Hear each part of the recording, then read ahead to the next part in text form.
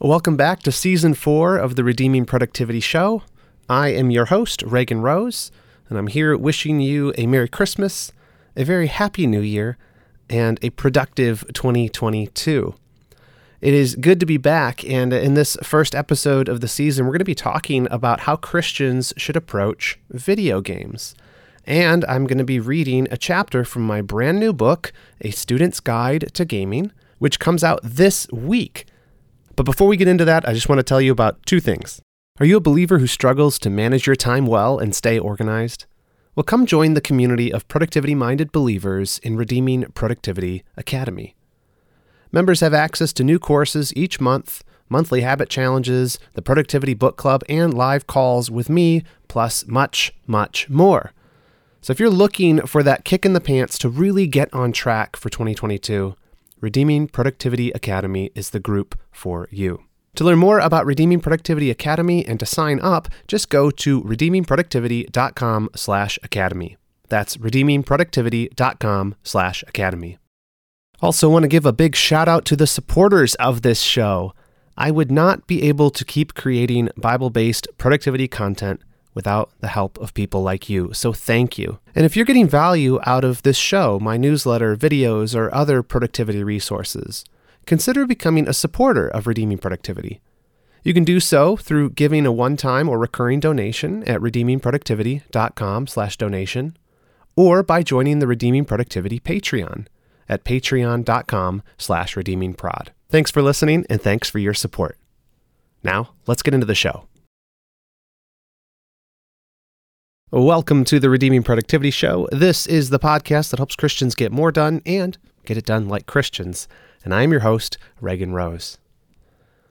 Well, guys, I am so excited to be back with you for another year, another season, and another episode of the Redeeming Productivity Show. Just apologies up front if my voice is a little scratchy. I'm just coming off being sick, so sorry about that, but what can you do? Had to record. Today, like I said in the introduction, I want to talk about video games.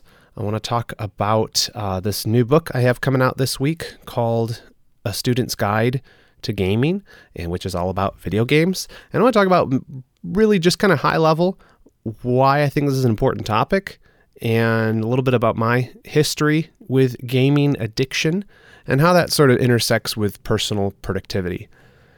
So I'm sure I've talked about this on here in past episodes, so forgive me if you've heard me tell this story before, but my journey to the world of productivity came by way of video game addiction. When I was a student and even as a young adult, I got really into online gaming, like really into it. So much so that I would turn down opportunities to hang out with friends, would play all the way through the night many times, sacrificing the next day, schoolwork, relationships, everything kind of fell to the side, church commitments, because I was just absolutely enraptured by online gaming. And eventually, once the Lord kind of got a hold of me and I started to see how important it was to steward my life for Him and not just use it to pursue pleasure or whatever it was that entertained me the most, I eventually tried to sort of renegotiate my relationship with video games. And for me, at least, this didn't really work. I've written a whole blog post on this if you want to go find it, about why I eventually just quit video games altogether. Now, all of that being said, I don't think video games are bad. And one of the things that I found incredibly unhelpful as a young Christian were some of the characterizations about gamers or gaming that I heard from believers.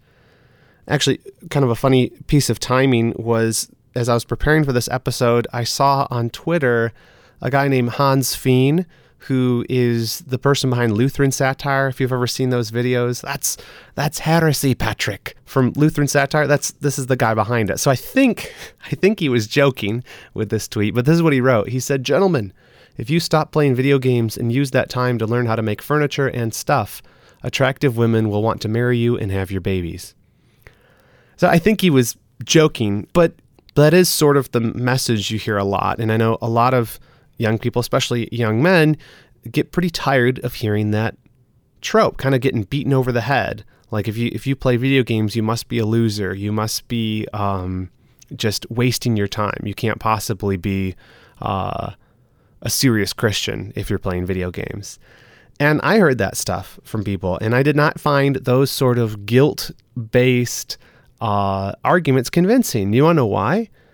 It's because all people have some sort of entertainment they indulge in. You don't hear those same sort of characterizations used against Christians who watch a lot of sports or who even read a lot of books, like a lot of fiction books. And what I mean is we all have different forms of entertainment that we enjoy, and there's nothing wrong with entertainment or enjoying good artwork, whether it's a game or a book or a movie or an athletic competition. Those things aren't wrong in and of themselves. And so when people single out gaming, it's frustrating. And I just think it's unhelpful for Christian young men because you see the double standard and they see the double standard. And so I just think it's not helpful and it's wrong really to single out one single sort of entertainment choice as particularly bad. And now I understand there's nuance to this. You could single out types of video games, maybe for their content, or you could single out the same way you would with movies, that an R-rated movie, the content is maybe something a Christian shouldn't enjoy. But all things being equal, if you're given equal amount of time to watching Netflix shows versus playing video games, I don't think you should single out gamers and say that they're particularly egregiously wasting their time. I don't think that's fair. I don't think that's helpful. Nevertheless, for me, and I speak here entirely, personally, this is subjective, I found that I was unable to control the amount of time that I was spending playing video games. I would start playing online games and I couldn't stop myself. I would want to just play for hours and hours and hours and hours. And even after long periods of time where I kind of set games aside and I said, I'm just not going to do this because I can't handle it, I tried it again years later and the same thing happened. Even as an adult, I would just, if I was left to my own devices, I would play video games all day and all night. Like I cannot stop. And that led me to this bigger question. Instead of asking, are video games bad, which I don't think is the right question to ask, I started asking, why are video games so good? Why are they so fun? Why is it that I in particular find gaming so enthralling that unlike anything else, I can give all of my time to it? A book, I get bored of reading. Even movies, I get bored. I can't watch like 2 movies in a row. Or TV, I can't do those things endlessly, but there's something about participating in games, in video games, that like I just could do it endlessly. And so it was that question, why are games so fun? What is it about it that really just captures my heart and my attention? That's what led me to write this book, A Student's Guide to Gaming, which is part of Christian Focus's track series. And that book comes out this week. I'm going to read a sample of it for you in just a few minutes. But I wanted to kind of tell you my thought process, what the book's about, give you a little bit of idea of what I think is going on here. And of course, I delve deeper into it in the little booklet. So here's sort of my thesis about video games. And again, I don't think this is true for everyone, but I think for people like me, and I think this is true of a lot of young people, and maybe you're a parent or a pastor or a youth pastor, and you've got students or young people that you see giving an inordinate amount of time to video games, even more than they would to any other form of entertainment. You're just like, wow, they spend a lot of time doing that. I'm hopeful that this little booklet will help you understand that. And more so, the booklet is designed actually for students to read, though I wrote it in a way that'll be helpful to parents or pastors as well. But I want to get at the heart motivations. And so here's sort of my thesis. Here's like the overall thought process. I think that the reason games can be so particularly enthralling is because of the way God has designed us. We were designed for dominion, right? God places Adam and Eve in the garden, and he tells them to be fruitful and multiply. He tells them to name the animals. He tells them to rule and reign over this creation. That's what we were made for. And I think in a post-curse world, post-Genesis 3, we find that our efforts at dominion are constantly thwarted, right? Even at work. Like, the reason our work is frustrating is because we can't actually fully master the stuff that we're trying to overcome, right? Obstacles come, thistles, thorns, all of that. But in games, you have this simulation where there are obstacles that you can overcome, but they are by design programmed to be more easily overcome. You can beat that level. You can accomplish that next goal, right? And so you experience that dominion, whether it's in like owning people in a first-person shooter, or building a giant city in like Minecraft or something. That dominion, that heart for dominion that we have, gets expressed in video games, and that's satisfying to us. The problem with that is that if we find our satisfaction in this sort of simulated dominion, what it can do is it can diminish our appetite to rule and reign in the world, in the real world, as we ought to, right? To actually do well and succeed at our jobs, to overcome the real life obstacles, which are much more complicated and less easily managed as the programmed obstacles of video games are. I think another thing is that with video games, especially online ones, is you can kind of have this substitute fellowship with people. And this is a real attractiveness and a danger. And this is actually some of my concerns over the metaverse stuff, like we talked about a few episodes ago, is through the internet, you can have these mediated relationships. You can be whoever you want to be. You can hide behind your avatar in a video game, right? You can have a fake name, right? The attractiveness of that is twofold. One, I'm made for relationships. God made me to be in relationship with people. But because of the curse, my relationships are fractured, right? There's difficulty, there's awkwardness, there's chance of conflict with relationships. So in a video game environment, I'm able to have relationships online with people, but it's mediated by the fact that it's not really me. I can kind of hide behind this avatar, hide behind this name, and they're always at arm's distance. I can always pull the plug. I can always leave. I can always disappear without really any consequences that way. And so I talk about in the book some people that I've met that have gone like fully overboard into that, and some of the problems that creates. It creates problems in your presence with your family, with your real life relationships, and your church if you don't understand those dangers with online relationships and manage them well. And again, I'm not saying that I'm against that, having relationships with people online through games even, but you just have to be able to manage that well. And I'll just give you one more answer to that question of why are video games so fun. And I think that we were designed for reward. We were designed to enjoy the fruits of our labor. And we know that that's where all of human history is headed, that God is going to reward those who have been faithful in the end. And I think that that's not a bad thing. It says that whoever would come after him must believe that he is, and that he is a rewarder. And so we want that. We crave reward. But again, in a gaming environment, the problem is you can become satisfied with the temporal fictional rewards of video games, which makes them so fun. When you unlock an achievement, when you open up a new level, when you unlock a new character, or even just when you beat a level, there's that sense of euphoria of, I did it. I achieved something. I won. And that's a good thing. You were designed for it.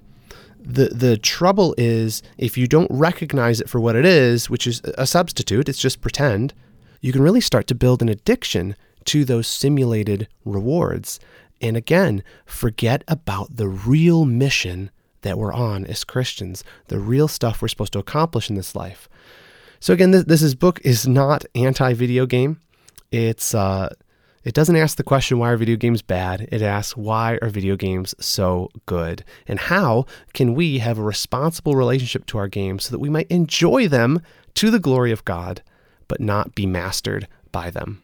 The book, A Student's Guide to Gaming, comes out actually this Thursday, January 14th. You can pre-order it on Amazon or Christian Focus, or you can just purchase it on the 14th, wherever you get your Christian books. But now I thought it might be fun to read a sample of one of the chapters to you so you can get a taste for what it's all about. A Student's Guide to Gaming, Chapter 2. You've been given a quest. I have been crucified with Christ. It is no longer I who live, but Christ who lives in me. And the life I now live in the flesh, I live by faith in the Son of God, who loved me and gave himself for me. Galatians 2:20. One of the most popular types of video game is the role-playing game. Traditionally set in a medieval fantasy world, RPGs require the hero to develop skills and accomplish various quests. It might mean slaying a dragon, saving a princess, or exploring a dungeon, but there's always a quest or a mission. Most RPG quests start the same way. A non-player character gives you a mission, which you agree to in exchange for a reward. You've just signed up for a quest. It will require preparation, it will require overcoming obstacles, and it will most certainly require you to avoid distractions to complete it. But in the end, the reward will be well worth the trouble. When you sign up to be a Christian, you're saying yes to the greatest quest of all time. You are repenting of your sins, trusting in Christ's sacrifice, and acknowledging that Jesus is Lord over all, including your life. It's agreeing with God that your life is not your own and offering all of it to Him as a living sacrifice.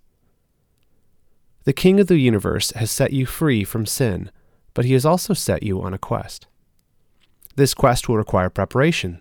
There will be obstacles to overcome, and there will be distractions that tempt you to abandon the mission. But in the end, the reward will be well worth it. Distractions are everywhere, aren't they?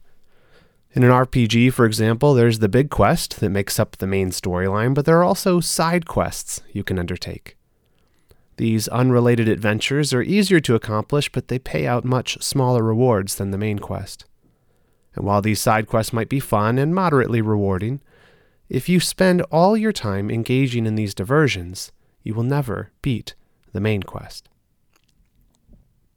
I think for some Christians, video games themselves can become like a side quest, a diversion from the main mission of life.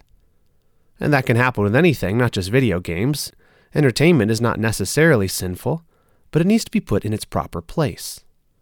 Anything, a job, a hobby, or video games, can get in the way of the mission Jesus has given us, if we let it. The quest of the Christian life is far too important a mission to be sidetracked by anything else.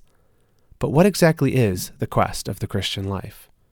What are we supposed to be doing with our time here on earth? Mission accepted. If you asked a room full of believers what the mission of the Christian life is, you would likely get a variety of responses. Some might say the mission is to help those in need. Others might say it's to proclaim the gospel to the lost. Still others would suggest the goal is simply to avoid sinning. Those things are all true to some degree, but they're only aspects of the main quest. The Westminster Shorter Catechism summarizes the Christian's mission simply. The chief end of man is to glorify God and to enjoy Him forever. Your mission is to glorify God. But have you accepted the mission? One of the worst things in a game is that feeling when you reach the end of a level and realize you've forgotten to bring some crucial item. But in real life, the stakes are much higher. If you reach the end of this life and have not obtained the most important possession of all, it really is game over for you, eternally. So, to even begin the quest of the Christian life, you have to first have Jesus Christ. He's not an optional add-on, and you need Jesus not just for the mission He gives you, but because you've got a serious problem. The Red Ring of Death. Microsoft's Xbox 360, released in 2005, was supposed to be a revolutionary gaming console. But the early versions were plagued by a manufacturing flaw. The Red Ring of Death, as it came to be known, was the thing every Xbox 360 owner dreaded. The console had a circle of 4 indicator lights on the front, which normally blink green in various patterns, indicating the system is functioning properly. But the red ring of death, or R-Rod for short, was when all 4 lights turned ominously red. When that happened, it was game over. Your shiny new video game console would never turn on again. This problem was so widespread that Microsoft had to create an exchange program and explain to customers what had gone wrong. It turns out the R-Rod failure was due to an inferior material being used to bond some of the internal components in place. As the system would heat up during extended gameplay, a specific bonding point would become soft and eventually it would completely break. This usually caused a horrible grinding noise as it put a deep, disc-ruining scratch into whatever game you happened to be playing at the time. R.I.P. my copy of Halo 3. And just like that, your video game console was transformed into a $500 doorstop. Every Xbox 360 owner had heard stories about the R-Rod and prayed it wouldn't happen to them. But if you played long enough, it was inevitable. There was a flaw in the system. The red ring of death was due to a flaw in the machine's design. Mankind has a flaw too, though it is not due to any negligence on the part of our designer. Every human being is born pre-broken due to sin. We have all inherited the guilt of the first man, Adam, who sinned against God, Romans 5:12. And we've been complicit in this rebellion against our Maker ever since. Daily we sin against God, choosing our own desires over His commands. And no one can argue that they have not. God's word says we are all guilty, for all have sinned and fall short of the glory of God, Romans 3:23. And this sin has damning consequences, for the wages of sin is death, Romans 6:23. A wage is what you're owed, what you deserve for your work. But the wages we've earned aren't a sack of digital gold pieces or a +10 sword. It's death, eternal death. Apart from Christ, we're all destined for eternal doom. And this seemingly severe consequence is because God, being a just judge, will not allow mankind's rebellion to go unpunished. He created us for a mission, to bring Him glory. But instead, we've marred the image of God by choosing sin. And a day is coming when God will judge every person who has ever lived, and we will all get what we are owed. Hebrews 9:27. And the terrifying news is that there is nothing we can do about it on our own. No number of good deeds, no prayers, or church services will save us. It is entirely hopeless in our own strength. There is no way out. That is, unless God makes a way. Good news. The good news is that God has made a way for sinners like us to be saved from this destiny. Our problem is that we need to be forgiven and we need to be righteous. To be righteous simply means that your life and attitudes are perfectly conformed to God's standards. The problem, as we have seen, is that we don't meet God's standards. We have fallen short. But how can a broken creature become righteous in God's sight if we've already fallen short? What is needed, then, is a substitute. If you're going to be made righteous in God's eyes, someone needs to stand in your place to take the punishment you deserve. Remember, the wages of sin is death. Someone must fulfill the righteousness required to be acceptable in God's sight. The good news of the gospel should really be called great news because it announces that someone has indeed come to stand in the place of sinners like us. Jesus Christ is that substitute. 2,000 years ago, God the Father sent His only Son, Jesus, into the world as a human. This was a rescue mission born out of love. John 3:16. Jesus lived a perfectly righteous life, never sinning and always obeying, and He died as a sacrifice to pay the wage of death that sinners owed to God. Jesus came so that unrighteous sinners like you and me could be forgiven for our sins and obtain a right standing before God. And Jesus rose from the dead 3 days later, proving that He was who He said He was and defeating death. So now all who trust in Him can be forgiven, declared righteous, and have eternal life. If you repent of your sin and believe in Jesus, you become united to Him, in such a way that when God looks on you, he sees Christ's death as atoning for your sins and his righteousness as counting towards your account. Then we are no longer like the Xbox 360, flawed and destined for destruction. In Christ we have forgiveness, righteousness, and eternal life. For as in Adam all die, so also in Christ shall all be made alive. 1 Corinthians 15:22. And you also receive that great life's mission. But if you don't start with Christ, the quest to glorify God with your life will be entirely fruitless. Conclusion. Putting your faith in Jesus Christ is just the beginning of the quest. Once we're in Christ by faith, we are then equipped to fulfill our purpose, to glorify God with our lives. The rest of the life of a Christian is living out that mission in God's power. And on this epic journey, the biggest danger is that we would forget that mission or be put off course by lesser things. The world is so full of distractions, and video games can become one of those distractions.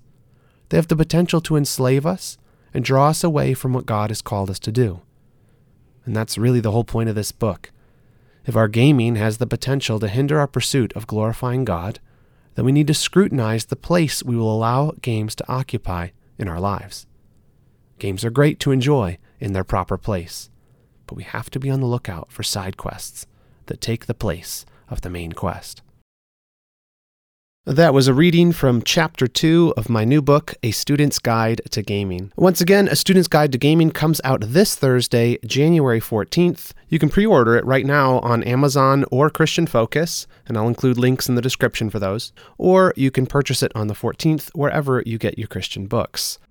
I'll see you again here next week, but until I do, remember this. In whatever you do, do it well, and do it all for the glory of God.